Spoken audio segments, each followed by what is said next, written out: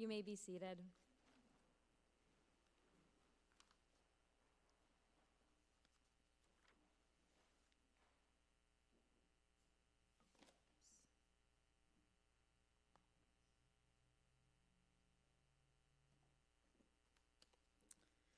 Friends, we have a few scripture readings today. The first comes from Genesis chapter 28, verses 10 through 19. Jacob left Beersheba and went toward Haran. He came to a certain place and stayed there for the night, because the sun had set. Taking one of the stones of the place, he put it under his head and lay down in that place.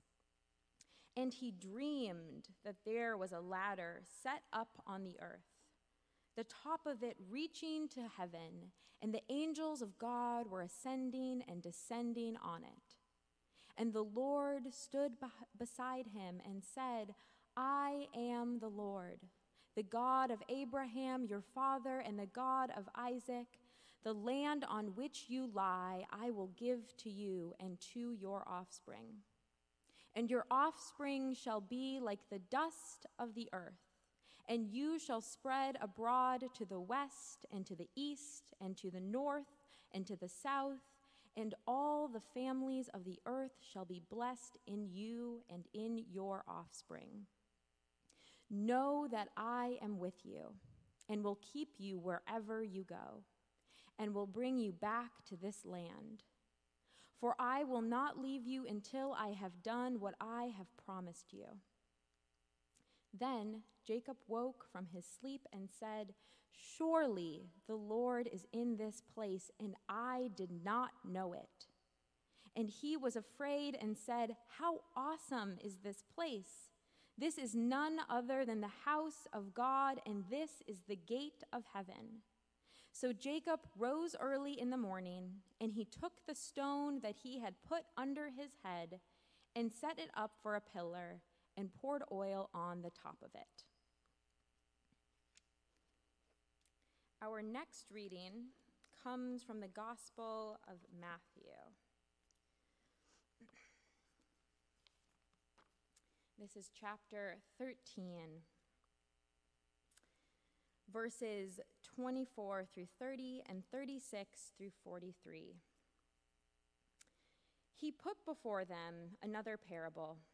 The kingdom of heaven may be compared to someone who sowed good seed in his field. But while everybody was asleep, an enemy came and sowed weeds among the wheat, and then went away. So when the plants came up and bore grain, then the weeds appeared as well. And the slaves of the householder came and said to him, Master, did you not sow good seed in your field? Where then did the weeds come from? He answered, An enemy has done this. The slaves said to him, Then do you want us to go and gather them? But he replied, No.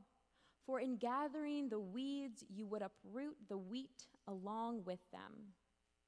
Let both of them grow together until the harvest, and at harvest time I will tell the reapers, collect the weeds first and bind them in bundles to be burned, but gather the wheat into my barn.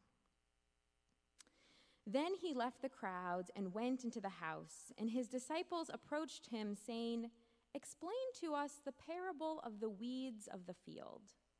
He answered, The one who sows the good seed is the Son of Man. The field is the world, and the good seed are the children of the kingdom. The weeds are the children of the evil one. And the enemy who sowed them is the devil, and the harvest is the end of the age, and the reapers are angels. Just as the weeds are collected and burned up with fire, so will it be at the end of the age. The Son of Man will send his angels, and they will collect out of his kingdom and all causes of sin and evildoers, and they will throw them into the furnace of fire, where there will be weeping and gnashing of teeth. Then the righteous will shine like the sun in the kingdom of their Father. Let anyone with ears listen. The word of God for the people of God. Thanks be to God.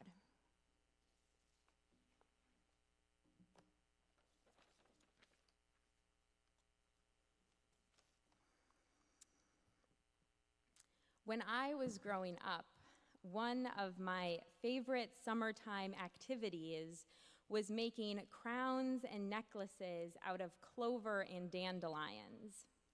My friends and I would pluck these plants from the ground and patiently knot their ends together.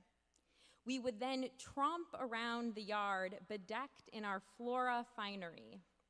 At the time, I didn't know that clover and dandelions were considered weeds.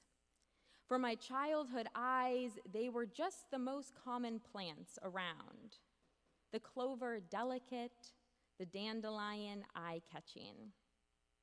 Years later, I would watch as neighbor after neighbor would spray their lawns dutifully in the spring and summer to keep these weeds at bay. And my community was filled with lawns of perfectly cut grass, no clover, dandelion, or other stray plant in sight. Today, I get the kind of tea from the grocery store that comes with pithy remarks at the end of string on each bag, and one that I routinely get is this: the difference between a weed and a flower is judgment. The clover-wearing, dandelion-doning child in me appreciates this statement. But is it true? My brief research into the matter of weeds versus flowers suggests that it is indeed a matter of perception. We consider something to be a weed if it is inconvenient, if it grows too fast or too much, if it produces an abundance of seeds, if it grows in wild spaces and in many different habitats. A weed is something that the gardener in all of us, trowel in hand, seems to say, "You don't belong here. This isn't the place for you." But the plants that we deem weeds are essential for telling us about the health of the soil. They also act as fertilizer with their deep roots and decomposition abilities that recycle nutrients back into the earth. And weeds often attract beneficial bugs like ground beetles and pollinators. Growing alongside plants we deem to be desirable, weeds tell a story about what is happening in the earth. And they can help create an ecosystem where our desired plants flourish. Not only do weeds support other plants, they also offer numerous benefits in their own right, as certain weeds like nettles and creeping Charlie can be used medicinally and to add nutrition to meals. The Reverend Vince Omlin, who's a pastor at Bethany United Church of Christ in Chicago, wrote in a UCC devotional about his experience with weeds.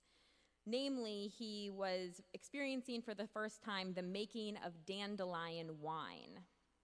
He said, quote, "We painstakingly separated the yellow petals from the green bracts until our fingers were stained and our bowl was full. I made a simple syrup, juiced and zested 3 oranges and a lemon, activated some champagne yeast, and threw it all in a jar to ferment. 9 weeks later, I opened it up to bottle it, and it smelled disgusting. Sickeningly sweet, overwhelmingly floral, almost like hundreds of dandelions. I took a taste and knew that no one would ever drink this wine, but I'd put in so much time. So I went ahead anyway. I set a reminder for 6 months, and when it came up, I put the smallest bottle in the fridge. That night, I poured each of us a tiny taste. We raised our glasses and prepared for disappointment. But we were surprised. It was good, light and not too sweet, pale yellow, like early summer in a bottle. Something had happened. Something had happened over those months. A miracle. Weeds turned into wine. End quote. I want to now turn to our scripture for today and consider what it offers us on the perspective of weeds. We see here in this scripture that, like our current times, weeds in this story are also villainized. They are deemed to be the work of malice, the work of enemies. When Jesus explains the parable to his disciples, he says this: the field is the world, and the good seed are the children of the kingdom. The weeds are the children of the evil one, and the enemy who sowed them is the devil. The harvest is the end of the age, and the reapers are angels. I struggle with this scripture, particularly what it means to be a child of the kingdom versus a child of the evil one. I think about all of the ways in our contemporary lives that we give up on things before they've even had a chance to grow. We label and then stop looking for the good. We do this with children often, underinvesting in schools and communities, and then creating pipelines to prison, or telling a child that a certain path or a certain dream is not for them. And we do this with ourselves too, uplifting our good traits, our kindness, our patience, our generosity, and our bad traits, maybe it's anger or greed or jealousy, we do not speak of. Perhaps some of us, perhaps many of us, would sooner separate the weeds from the wheat, like in this scripture, our deep shames from our successes. The binary of good versus evil is so tempting, but it is also limiting. In the scripture today, I am curious about where we see God's presence. What I notice is this line: when the plants came up and bore grain, then the weeds appeared as well. Where is God present? I imagine God in the rainstorm, rolling across this field of seeds and showering them with rain. God knows what lies underground and decides to nourish all of it anyway, to see what might spring up, to see what lessons can be learned. I noticed this line too. When asked about whether the weeds should be gathered up, the reply is no. For in gathering the weeds, you would uproot the wheat along with them.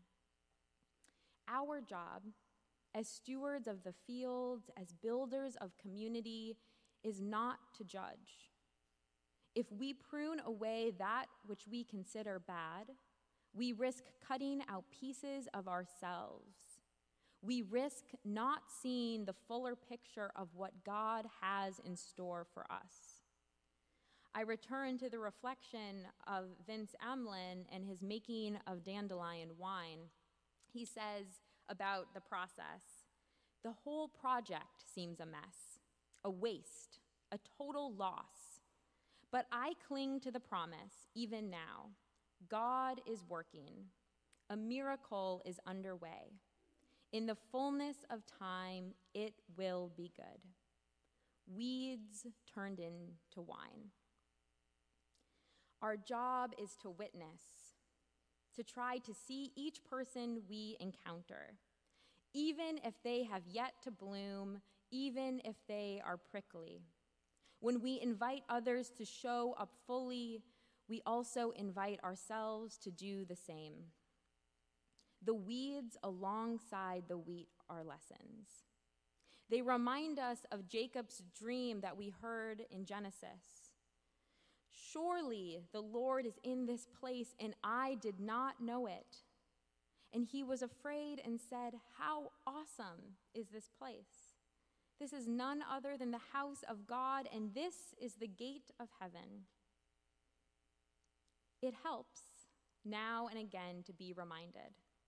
God is in this place, in the garden bed, in the rainstorm, in each of us. This place we get to live in, a holy house. Jacob had to sleep on a rock in order to come to this realization. In the gospel, according to Matthew, a field of weeds alongside wheat was the teacher. I want to end with a story of Canadian thistles, a common weed that many of you might be familiar with. They were one of my grandfather's favorites. He was an Iowa farmer for his entire life and loved to let the grass and thistles and dandelions grow tall before eventually mowing them down at the insistent bequest of my grandmother. On my grandparents' 40th wedding anniversary many years ago, Grandpa brought Grandma a giant bouquet of Canadian thistles, these huge purple blossoms from the field. Grandma was embarrassed, and she wanted to know what the neighbors would think about this noxious weed and my grandfather's common practice of letting them go to seed and blow across the field. She always wanted him to mow the yard more. But Grandpa thought they were the prettiest flower, and so that is what he brought for his wife of 4 decades. I was told this story growing up and Grandpa's bouquet of weeds. We were told how much Grandma disliked her yard full of thistles and dandelions. My grandpa died when I was in 1st grade, so I didn't ever really get to know him that well, or his gathering of thistle bouquets. But what I do remember is this. On a shelf in my grandmother's house, the one she spent a lifetime living in with my grandpa, is a perfect purple Canadian thistle, forever preserved in glass. I like to imagine my grandma tenderly picking up this thistle encased in glass and remembering her late husband and his bouquets of weeds and unmowed lawn. The prettiest flower for his wife. An enduring reminder that the difference between a weed and a flower is judgment, but it is also love. Amen.